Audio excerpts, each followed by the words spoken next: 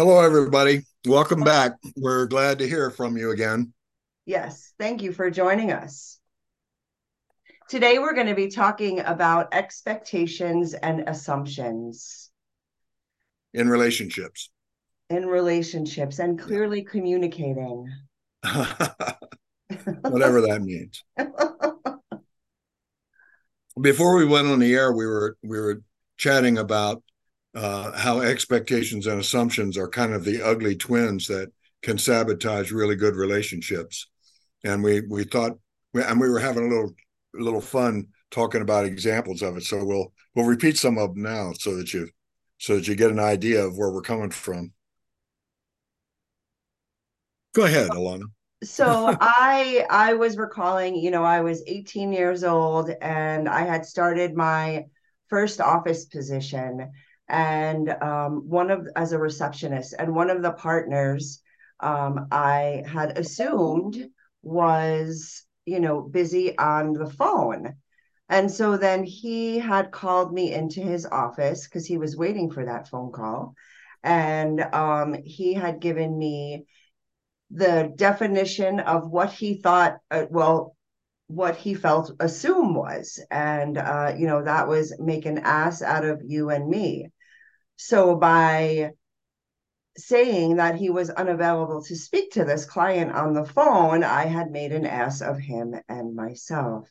And so ever since then, I have never forgotten that, that lesson to to not assume. However, that doesn't mean that I haven't assumed things, right?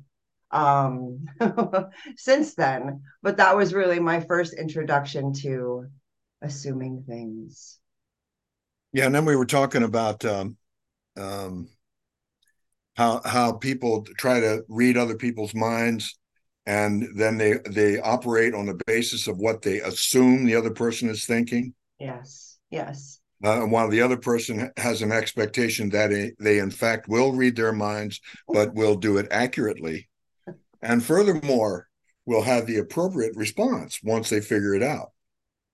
yes. So I had also mentioned that women do some assuming about men, and thinking that women tend to think that we can read men's minds, and or that they can read our minds, and that they know what we're thinking and how Mm-hmm. we're feeling and what we want. And they don't men don't think like women. And guys will say, "How am I supposed to know that?" And the gal will say, "If you loved me, you would know." Yes, yes. It is true. It is very true. I often, I don't know if you've heard of Allison Armstrong, but she talks about, she does coaching for relationships on a real deeper level, kind of, how women emasculate men. And, a friend of my girlfriends and I get together, and, we're all dating, and it's like, well, you want him to be a hairy woman. I mean, he's a man, and so he's not going to think and do and feel like you do. And a lot of women want that. They want a man who is a hairy woman, who thinks and feels like a woman, but is a man. And so, learning how to clearly communicate what we're feeling and thinking to men will help our relationships tremendously. Well, yeah, and I think now that we've trashed women a little bit, we ought to go after men a little too, because men will oftentimes roll back into this wall of silence of ours, and we'll feel like we don't know what to do because we keep guessing and we keep guessing wrong. So finally, we just kind of stonewall. But when actually what we ought to do is say, "I don't know what's going on. I'm believing, I'm assuming that this is so. Is that right?" Yes. But we don't do that. No, No. we're supposed to know that stuff. We're supposed to be manly. We're supposed to be directive. Yes. Yes. And men aren't necessarily taught how to communicate either. No, we aren't. No, we aren't. No, and even somebody like me, I was raised in a family of mostly women. And when I say mostly women, I was the first grandson before, and for 32 other children before the second grandson came along. Oh, wow. And my mother's generation was mostly women. So I grew up in this estrogen laden atmosphere, and I still don't know what's going on.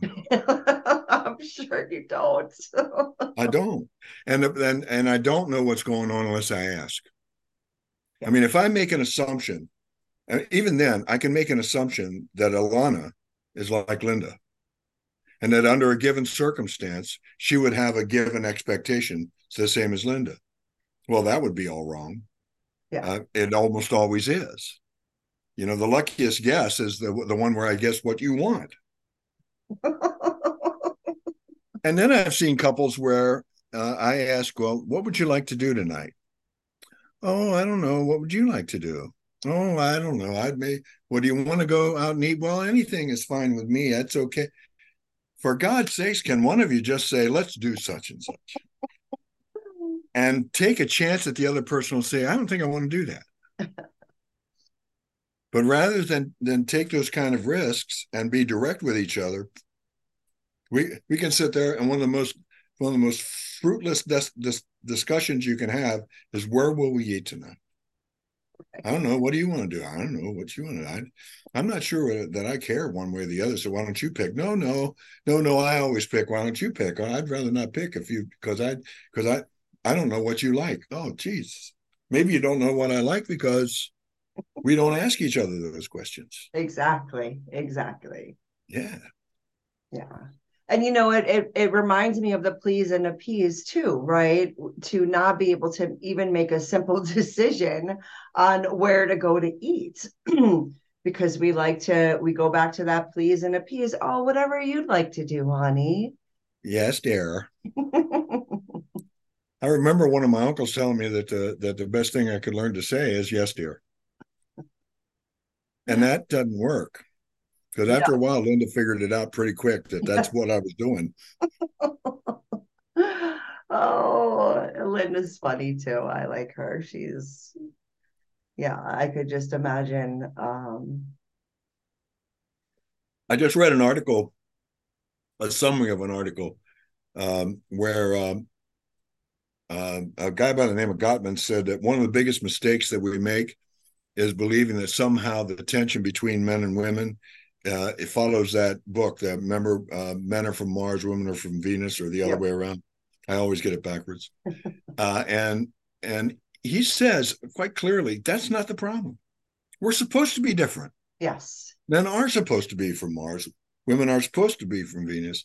That's not the issue. The issue is, can we find a way to discover the complementarity of those two? That really they can fit together very well, and that where my peaks are, your valleys are, and vice versa. Absolutely. But as you say, well, in fact, you said women want men to be a hairy woman. Yeah. Well, there is a Broadway song that "Why Can't a Woman Be More Like a Man?" I've not heard of that. in My Fair Lady. Okay. Okay. Yeah. Well, they're not supposed to be. We're supposed to be different. And the irony is that the thing that draws us together initially, I mean, I really like that you're a girl. But then after a while, uh, the irony is that for some folks that becomes irritating. Why do you think like that? Well, because I'm a girl. That's the thing that drew you to me in the first place.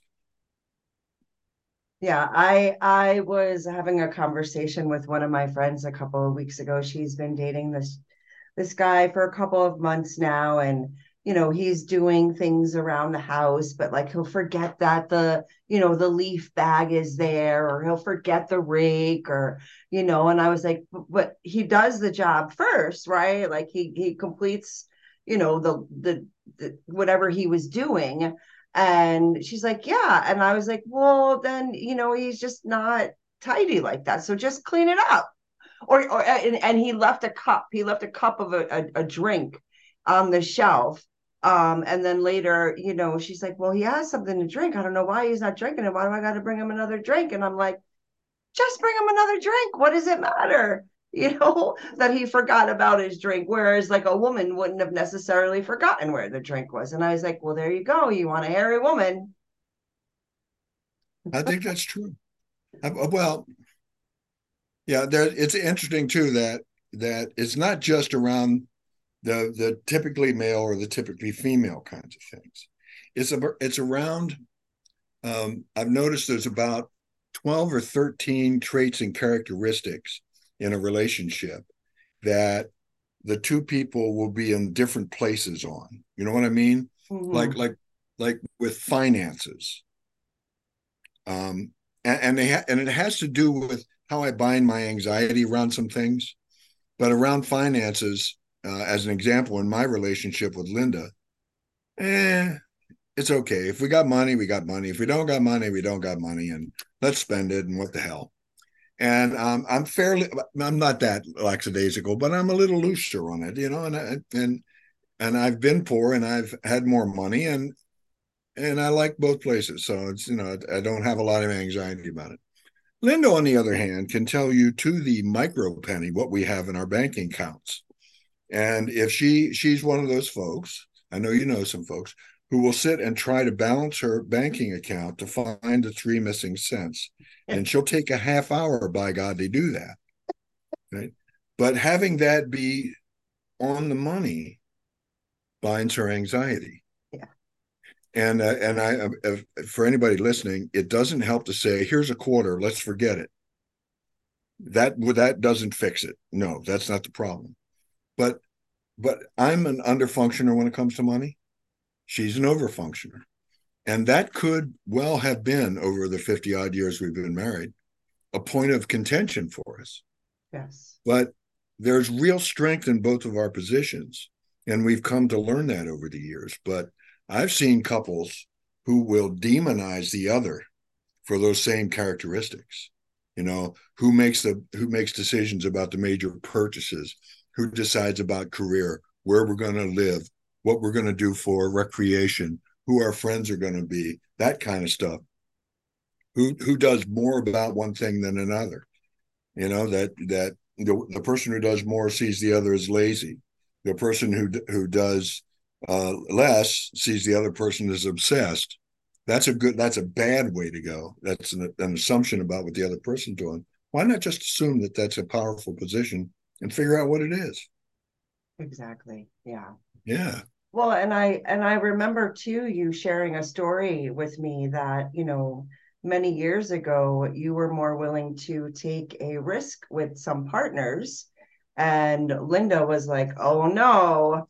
And then you Uh, quickly you quickly well, I learned my lesson. There were times I should have listened. Yeah. Yeah. Yeah. So, however, though, I feel like that keeps the balance, right? If you were both lackadaisical about money, well, then that you could not have it, and you could not be going to, I don't know, remember where you're going, but every year you do a 2 week or 3 week trip with your family, right? And so We if take them you had someplace. not Yeah. if you had not had that balance with Linda, right, perhaps you wouldn't be able to do that. Right. Well, but to be clear, we could both be high functioners when it comes to money, but relative to each other, one of us would have been higher than the other. Mm, So no matter where you on the continuum, one of you is higher than the other, and so there's always that differential that potentially can cause you trouble. I mean, I've seen couples who had both filed bankruptcy 2 or 3 times each, and they're just as happy as clams. I mean, they're very close, but occasionally they argue a little bit about one of them being a little less or a little less careful about money than the other. So it's not so much where you are exactly on the but your differences. yeah. And do you take those differences and criticize each other for them, or do you take those and see their complementarity? Yeah. I don't know how we got into this because we started out with assumptions and expectations. But again, I expect you to be like me. Well, and I think communication really, in communicating. how we feel about things, what we enjoy, what we like, what we don't like. How, I always find it interesting too, how there's couples who have different political views. And I don't want to get into a whole thing of politics, but I'm always like, wow, because when you see people right on opposite sides, and then yet they can still come together, especially on such a big subject for some people on politics. Mm-hmm. It's just I'm always in awe of that. I feel like, wow, I don't know if I could do that. I don't, but I Well, guess. it is difficult to respect that. I know that Linda and I have somehow come down close to being on the same side of the political aisle, but I do know couples that are way miles apart on the political spectrum, and somehow they have figured out how to speak respectfully about their relative positions and to be respectful and seeing how complementary those can be. Yeah, I yeah, don't know. I'm not sure I could. I am not sure I could because I haven't had a chance to try. yeah. Well, and you're not going to, so.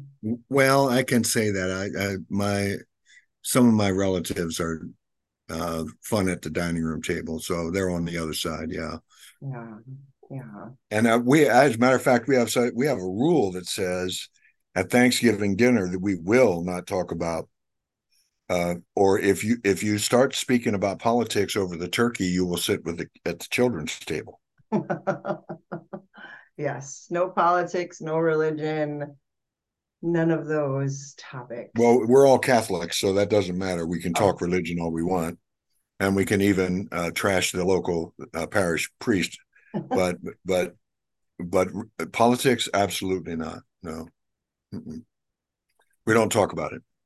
yeah. Yeah, and frankly, it's interesting that um, about half of my family is incredibly tolerant of folks in the family who have a different view, but half of my family isn't, and they go from talking about stuff and that makes them nervous that the other person is saying, and all of a sudden a discussion about logic becomes a discussion about personality, Mm. and we do ad hominem attacks instead of talking about stuff.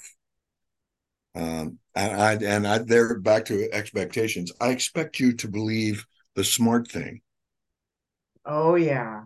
the thing. I mean, how could you be so stupid? Mm-hmm.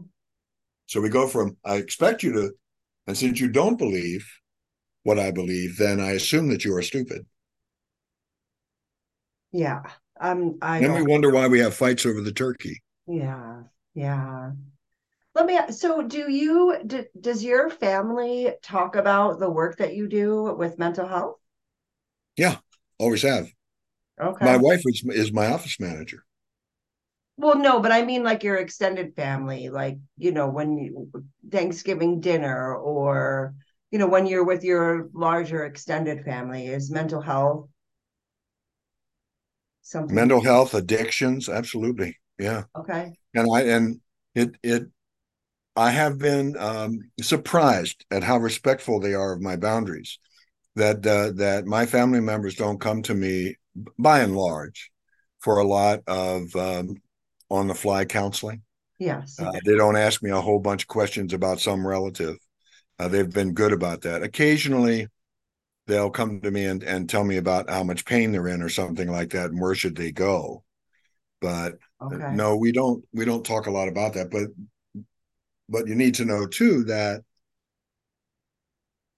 a significant number of folks in my family, and I'm sure this is true of many extended families, have problems with mental health and addiction issues. And of course, we talk about it. Some of the families that are less functional don't. That's mine. What Not anymore. I know that's not true. do you mean? That's what. Why are we doing this podcast? It's because we understand how much we have to do that with our families, and this kind of activity helps us to remember to do it when we're back home with our folk. Yeah, we'll see how I do in 2 weeks.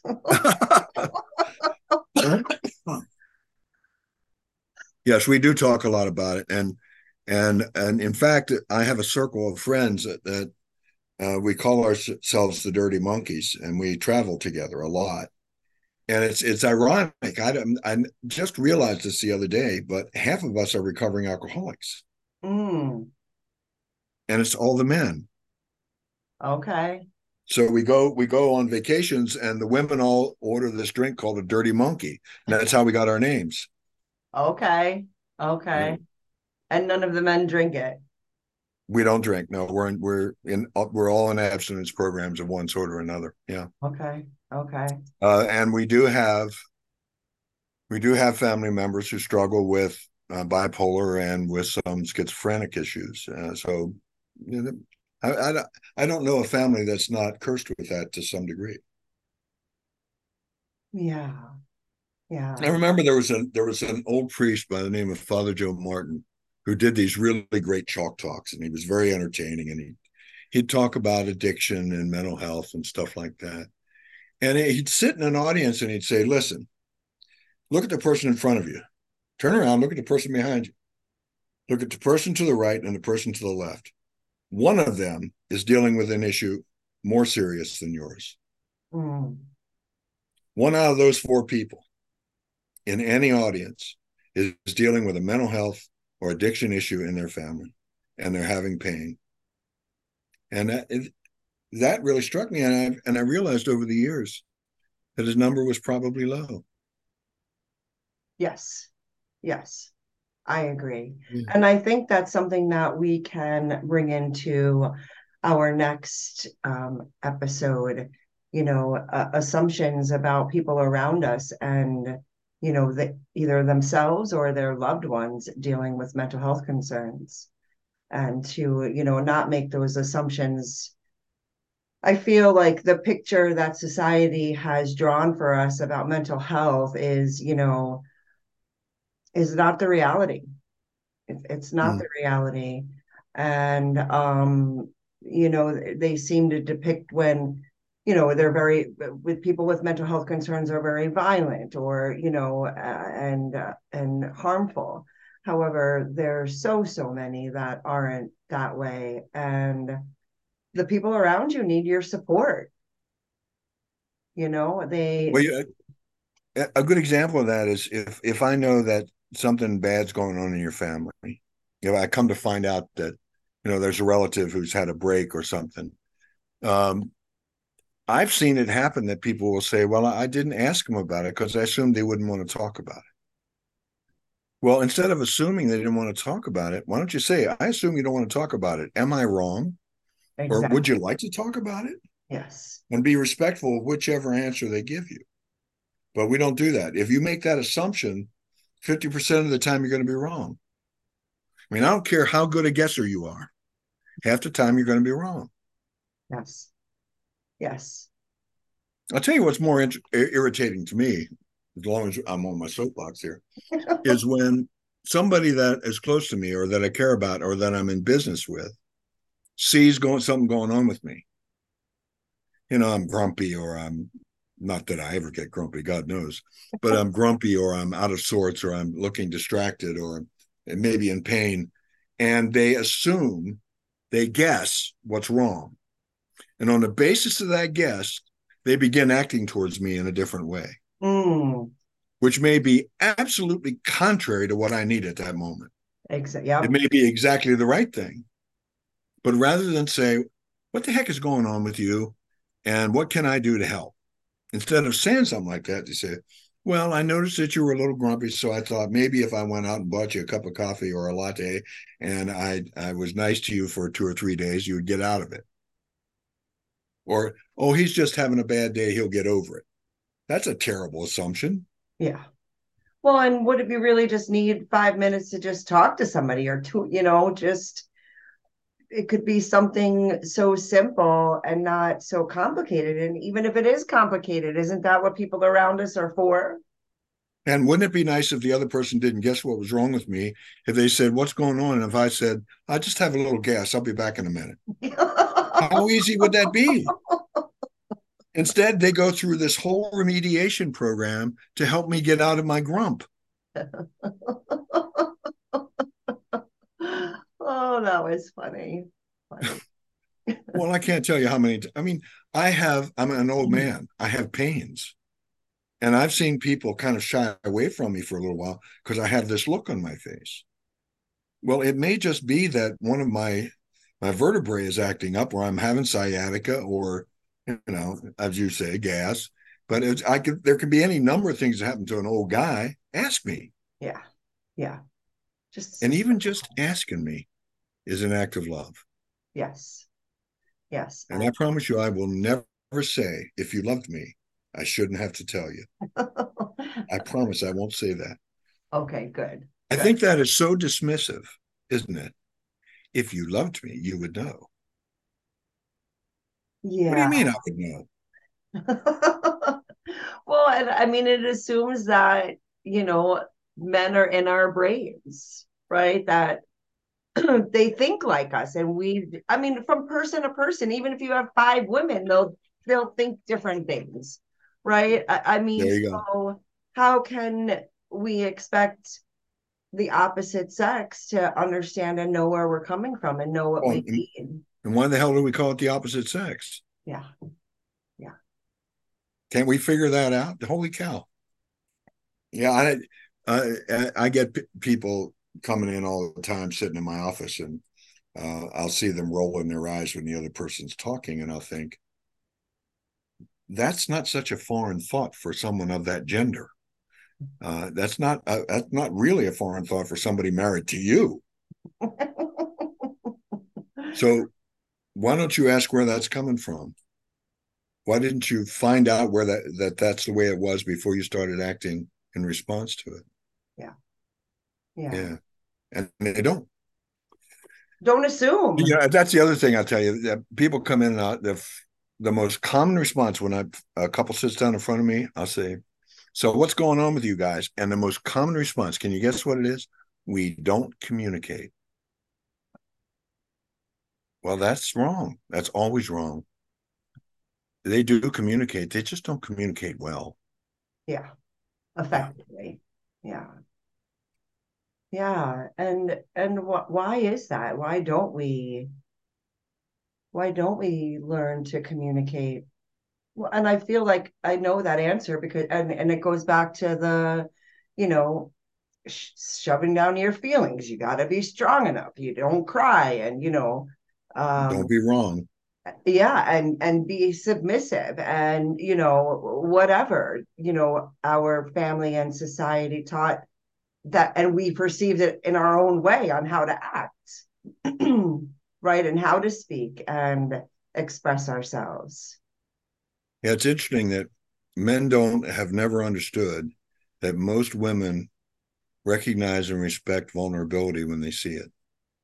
But we get this continuing message that we're supposed to be right, we're supposed to be strong, and we're supposed to be commanding. The old John Wayne thing. Mm-hmm. And yet, we're always surprised when we let down our guard and we're vulnerable that women find us most endearing and most strong. That is, you women are strange. We are. You I am are. not denying that at all. Well, men are weird and women are strange, but isn't that wonderful? It is. It is. Yeah.